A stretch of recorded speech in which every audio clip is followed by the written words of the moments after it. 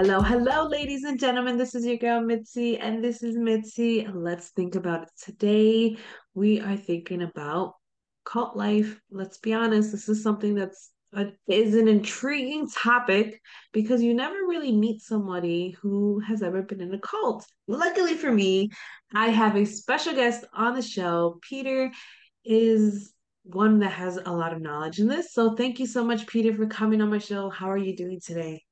Missy, thanks for having me. I'm doing great. That's awesome. Awesome. So this cults have been very interesting to me. To be honest, I've always been like intrigued to know how someone can really be so manipulative that they would want to convince other individuals to believe in something to change that changes their whole entire life. I mean, for you, how was it actually being in there? Well, that's the million-dollar question is why do these cult leaders do what they do, right? We can Yeah. all kind of observe them and, they check the boxes of, what a typical cult leader is. I don't know why our particular cult leader did what he did. We called him Uncle Robert. He wasn't related to any of us. And I married into it. So I don't Okay. think anybody purposely joins a cult. I think they have no idea they're in a cult until they get out of it. But for me, I married the love of my life about 25 years ago. And I knew she had this really weird family guru. I'd heard about him called Uncle Robert. And then when I met him before we got engaged, because I needed to meet him, because I knew he'd be a part of my life if I married Paige, he's charismatic and interesting, but I thought, no, harmless, which I was wrong. I was blinded by love. I was in love. So we Yeah. got married. And then, slowly but surely, I was the proverbial frog in the pot of boiling water. And he just slowly took over our lives. Wow. Yeah, and I guess my thing is, how did you know something wasn't right? Where you were like, you know what? This is something that's like a red flag or a light bulb. Like, when was that moment for you? Well, I had several of those. So I remember even with all the crazy stuff that went on, and I could tell you some crazy stories, I was still resistant to the idea that this was a cult because I was very skeptical of him, just downright didn't like him for a long time, was probably brainwashed for about 3 years. It took a very long time for me to get there. But early on, like even before I met Paige, I had seen her around town. We were living in Pocatello, Idaho, hadn't met her, didn't even know her name. And I'm at the gym working out with this guy, and we're lifting weights, and I start describing this beautiful, tall woman, 6'1", blonde hair. You couldn't miss her. And he's like, "Oh, I know who that is. That's Paige or her sister." And oh, be careful. They've got this really weird family guru. And so I knew about the weird family guru before I met her. And then sure Wow.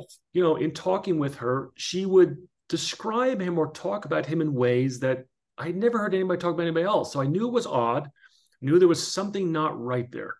But I certainly didn't think it was a cult. I thought, well, Yeah. this is odd, weird behavior, but I still love this woman. I can get by. Many years later down the road, I'm like, wow, it's gotten really bad. So to directly answer your question, there was one woman. We'd been married for about 4 years. And at this point, we lived in Idaho. He lived in Southern California, Uncle Robert, who again, like I'm 6'5", you can't tell. My wife was 6'1", typical Northern European look. She had blonde hair, blue eyes. Uncle Robert, born and raised in Syria, is short, kind of fat, bulbous nose, olive complexion, jet black hair, bald. So he didn't look anything like us. But she would talk to him on the phone all the time. And looking back, I realized how much of an influence he had on her. I didn't know it at Yeah. the time. But it was about a Yeah. year after 9/11. And, we all remember where we were on 9/11. I had high school classmates who were in the buildings, the Twin Towers that day. I had a high school classmate who was widowed that day. So about a year later, he starts talking about how 80,000 people died on 9/11. I always thought it was like 3,000. And then he starts talking about how President Roosevelt was a Jew and Truman was a Jew. And it was my first exposure to his raving anti Semitism. And I had no idea. And I remember thinking like that night, like this guy's dangerous. I was quite frankly unnerved by him, what he was saying. And I remember telling Paige, my former wife, I don't think this guy is who you think he is. I think he's dangerous. We shouldn't have anything to do with him. She was very concerned. She listened to what I said, but nothing ever came of it because she and her parents, who were all in, believed everything he said. And I was the only one who would question. And you're not supposed to question the cult leader. Yeah. I can see that. And I like the fact that you basically were able to tell your story, how you like came in not expecting it to be a cult, because let's be honest, nobody really has that in their mind when they're meeting a family and they're meeting someone that they're really in love with at the moment. And like you just accept things as is, so that's basically what you were doing. You were just accepting things as is. If somebody has a wacky cousin, okay, you're the wacky cousin, it is what it is. But I think it's nice the fact that you were able to put facts along with it, because that's one thing that I hear a lot, is the fact that when you go into these cults, you realize that you're in a cult or it's time to get out of it once they start putting opinion and trying to force it as a fact. When you know the fact that, okay, 80,000 people didn't die on 9/11, you know what I mean? That was like, okay, that makes sense. But I guess I know you wrote about, and I was reading online, and it's amazing to me that you were able to find faith in God after all of this. And I'm curious, I mean, how hard was it to believe in God after this guy was trying to force you to believe in him? You know what I mean? Mhm. Well, a lot of people have said, after the fact, after I've recovered and kind of been out of it, and the Lord really opened my eyes and ears, and they'd say, well, it's great that you didn't reject your faith. To which I would say, well, I wouldn't be here without my faith. So I was born and raised a Christian, accepted the Lord as a teenager, certainly was not perfect. That's why I needed a savior. But what cult leaders will often do, which is exactly what Uncle Robert did, is they'll try and act as a gatekeeper to God. Whatever faith you believe in, they'll try and act as a gatekeeper. Now, the Christian faith is Yeah. pretty clear on this. We don't need anybody, we don't need to go through a guru or a priest or whomever. We can have a direct relationship with Christ. But with him, with Uncle Robert, and we had a very small cult, very small, maybe 12 people, 15, whatever, just a few adults, some kids. But every adult there, he basically changed their testimony, how we came to know the Lord, right? Because we all would have had faith in Christ before he would have had us doubt ourselves, had us doubt our faith. Oh, you're not a Christian, you're a fraud, you're a demon. And then we would believe him because we'd get beaten down, eroded, worn out, and I would just be done trying to fight it. And then we would say, oh, yeah, he must be right. So then we would go through this process of being saved by Uncle Robert. He didn't think of himself as God, but still, he is this conduit to God, that he has this direct line that nobody else can be saved without him, which is unbiblical, it's untrue, and it's frankly wicked. That's probably the most wicked part of his theology. Yeah, I like the way that you use that word wicked, because it's true.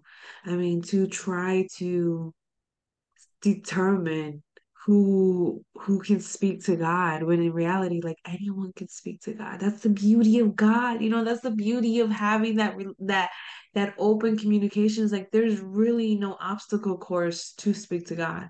You know what I mean? I think people make it more complicated than what it has to be when it comes to having a relationship with God. And I love the fact that you're just being honest right now. You know what I mean? And you're just spewing your heart out. And I'm really curious to know, what is one of those stories, if you don't mind, what was one of those stories that in that moment, being in a cult, that was just like, oh, should I keep going? You know what I mean? Like, Yeah. So what I always tell people is I went along to get along, right? Like there were certainly a lot of signs, like that story about 9/11, the Jews. There were all kinds of stories like that. And I would ask a lot of questions. But I also tell people cult leaders don't lure you in by spouting utter nonsense and falsehoods. They start with the truth and then they spin it and twist it and give it their interpretation until years later it looks anything like it. So the analogy I give would be if you mishit a golf ball, right? It's about like this much. Well, 100 yards down the fairway, it's way off to the left or way off to the right. It's nowhere near the pin. Well, Uncle Robert would read to us from the Bible, right? He would tee up the right golf ball, so to speak. But then each verse, he would give it his little spin. So 5, 10 years down the road, we're way off base. So again, I went along to get along. I knew at times this wasn't right, but I was trying to save my marriage, save my family. But when my wife at the time, Paige, left me in 2017, so we've been married almost 20 years, and I was all in at this point. I was still thinking like, it's my fault she left. She's right. Uncle Robert's right. I'm awful. I'm the devil, whatever they were calling me. But when this happened, Mitzi, I knew this was wrong. So what cult leaders will often do is that everybody in the cult, whether it's like grandparents, parents, and kids, all kind of level out to like their kids. And the cult leader is the dad. He's the dad of everybody. so that I could be in the cult with my children and my in-laws, but we're all calling Uncle Robert dad, or we looked at him like he's the father. In other words, he's control of everybody. So we've all been like put down and beaten down and made fun of and mocked and impugned to the point where we're all little children. Even though I'm in my 40s, my in-laws are in their 60s, right? So we're all little kids. So then when my wife left me, Uncle Robert and she started to engage in what's called parental alienation and telling our children, we had 5 kids, that your dad is just a sperm donor. He's just a bloodline. He's not your true father. And so therefore, what was going to happen next? The kid's true father would be Uncle Robert. So they would start calling him Grandpa Bob. Or my father-in-law, who was in his 70s, would call him Dad. Then I knew, and by this time I'd already been kind of kicked out because she left me. But then I knew that was really wicked and wrong. Oh, most definitely. And um, do you have hope? You know, that one day that your children might come to that realization on their own and hopefully find you, because 5 kids, that's a lot, that's a lot to feel separated from, after going through that. Yeah, it's horrible. It's cults are emotionally and mentally abusive and spiritually abusive to children. It's not just my point of view. And that's why I wrote my book, Stop the Tall Man, Save the Tiger. So I had written this during COVID. Some people, binge to watch Netflix or whatever. I wrote like 4 or 5 hours a day, and I couldn't type fast enough to get this out of me. It was very cathartic and therapeutic. Sat on it for about a year or two. And then last fall, I decided I needed to get this out there. So Yeah. one of my children has already read it. The other one's going to start reading it soon. It's still a work in progress. Again, 5 kids, 2 of them, it's very strained right now. 2 of the younger ones, it's much better. There's another one kind of in the middle. And it's, Yeah. it doesn't go away right away. It's scarring on the kids what they went through. They're Yeah. very strong and they're very resilient, but they're all in different stages, let's say, of recovery as well as their relationship with me. That's good. At least you have an open heart, and at least your children at least read the book. And I'm assuming that the book, if you don't mind me asking, or if you don't mind telling me more, but because but it seems like it's basically your experience and your awakening. Is that right? Yeah, so it's a memoir. It's called Stop the Tall Man, Save the Tiger. And I change a few of the first names just to add another layer of privacy. But otherwise, I stand by every word. It's all factual. In fact, I remember talking with one of my attorneys, and they thought, well, why don't you just turn it into a novel and fictionalize it? And I told them no one would believe it. And it's true. You would not believe this if you didn't know it was the truth. And so after all that I went through, and I was really beaten down, really went through a tough 2017 when Paige left me. The kids were taught I was the devil. I was a sperm donor, a bloodline, a liar, Satan, sorcerer, you name it. Wow. It was really hard. And nobody knew because I tried to keep it all quiet. That's how cults control their members. They isolate you, control you through secrecy and paranoia. So my extended family, my brothers, their wives, my parents are still alive. Nobody knew what was going on. I finally started opening up to them, and they instantly rallied around me and supported me and helped me through it. But it was really That's the good. Lord who opened my eyes and ears. And so, while at times the book is pretty intense and it's a hard read, there is a very strong redemptive story in the end that the Lord rescued me. He rescued me from a little cult. And why did you choose that title? Because that's an interesting title to choose. It has it's strong, but it makes people curious. Like, what do you mean? I mean, if you don't mind, what do you mean by that? I mean, why choose that title? So, another great question. And to me, it's an absolutely fascinating story. So, in the Bible, there's all kinds of stories about God speaking to people through dreams, right? When Yes. Joseph and Mary have the child Jesus in a dream, Joseph's warned, hey, you better leave. The child's going to be in danger. So they go, okay, there's all kinds of those. So, does the Lord still speak to us in dreams? I don't know. Maybe he's God. He can do what he wants, right? Yeah. So, right before I met Paige, she had this really powerful dream. So important to her, it was life altering. And she wrote about it years later, talked about it all the time. In the dream, she's in a house with a boyfriend at the time named Chad, and there's the tiger roaming loose. And if the tiger found her, it was going to kill her. So she needed to be wary of the tiger, but she didn't want to kill the tiger because the tiger represented strength and honor and discipline and respect, things that she respected. So she only wanted to control the tiger. The door opens, in walks a tall man, but she can't see the face of the tall man. And she hides, the boyfriend hides and disappears. And she knows that the man is there to kill the tiger. So she's afraid for the tiger.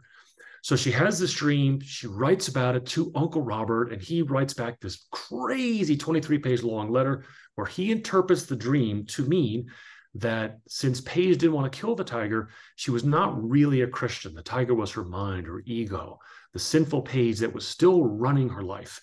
And the tall man was there to help rescue and save her. And oh, by the way, Uncle Robert's 5'6" and had a face that Paige knew well. Well, 20 years later, I finally realized. So then, I meet Paige like a week later. About a month later, after we start dating, she has me read this letter. It's so important to her. And I read it, and it was pretty bizarre to me. It was my first introduction to Uncle Robert.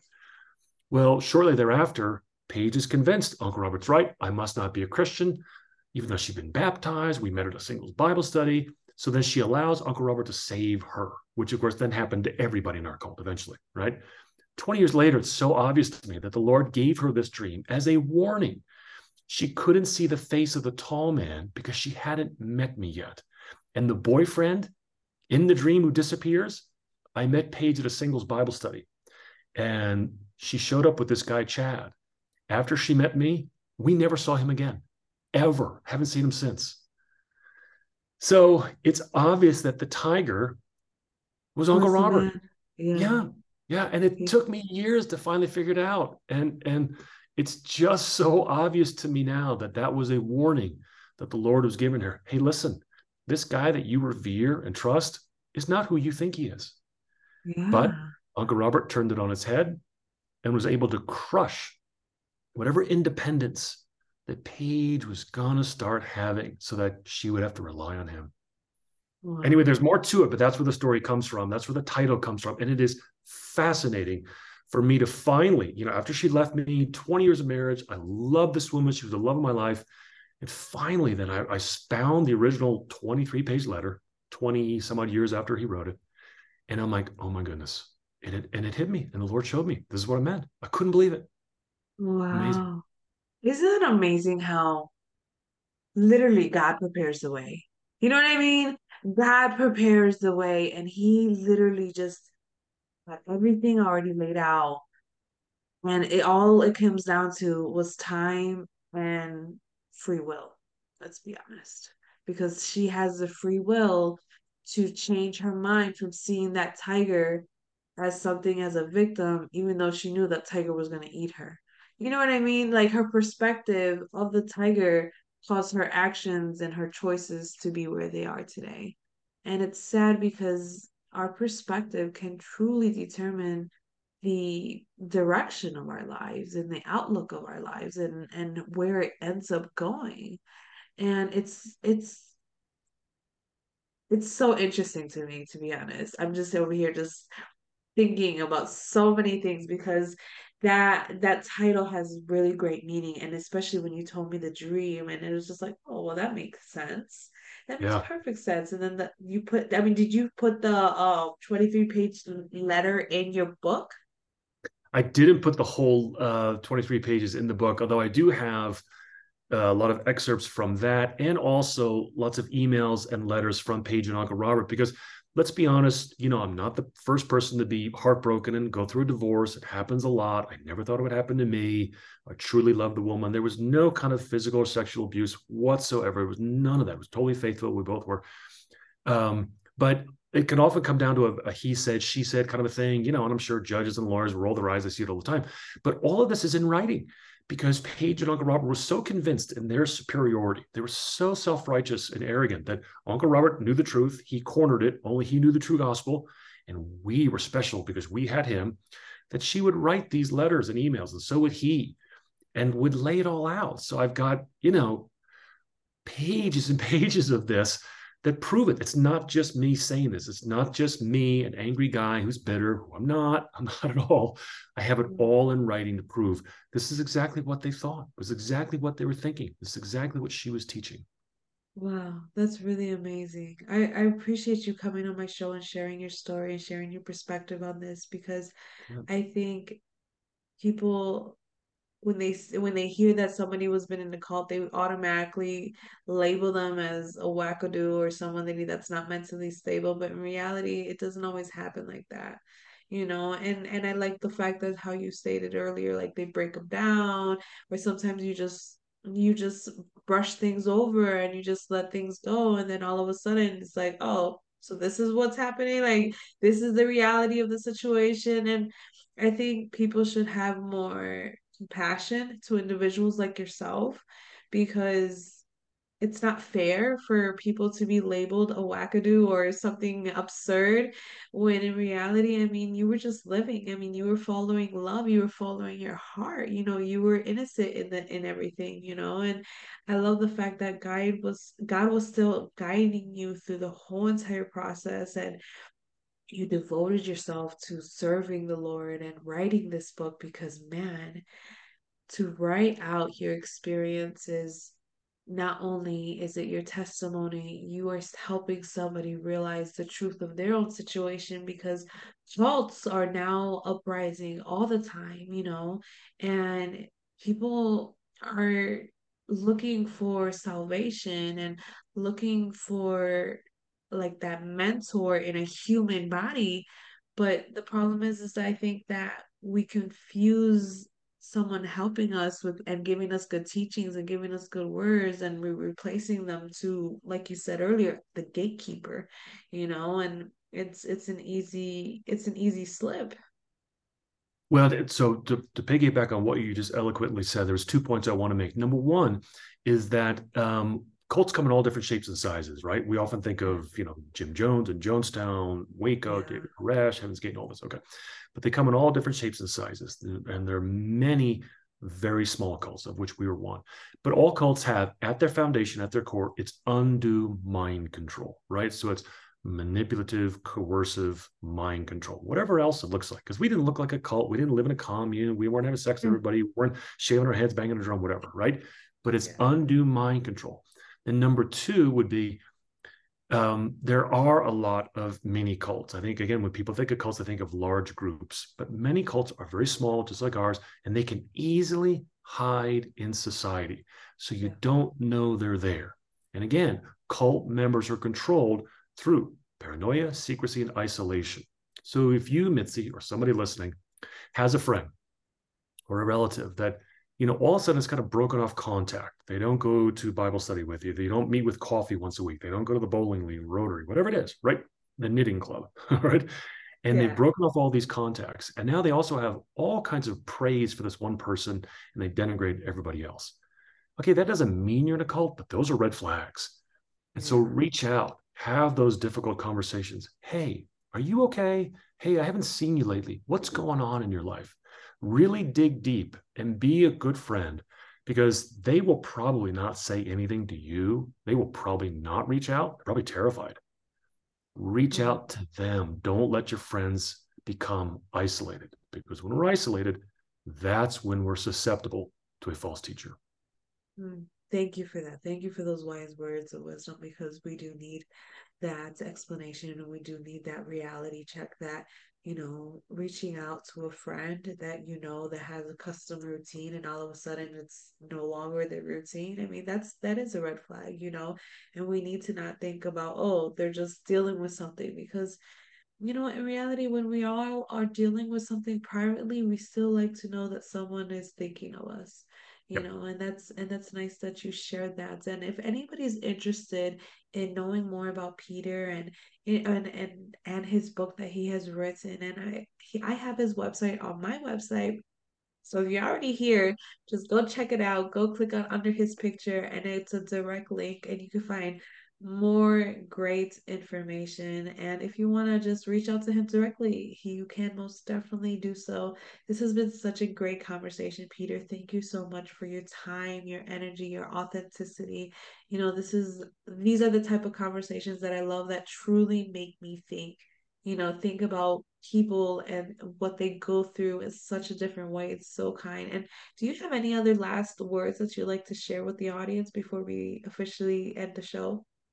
Not really. I think we covered a lot of ground. I would love Yeah. it if people would read my book. Again, it's on Amazon. It's called Stop the Tall Man, Save the Tiger. I love the title of your podcast. Trust me, you read my book and it will make you think.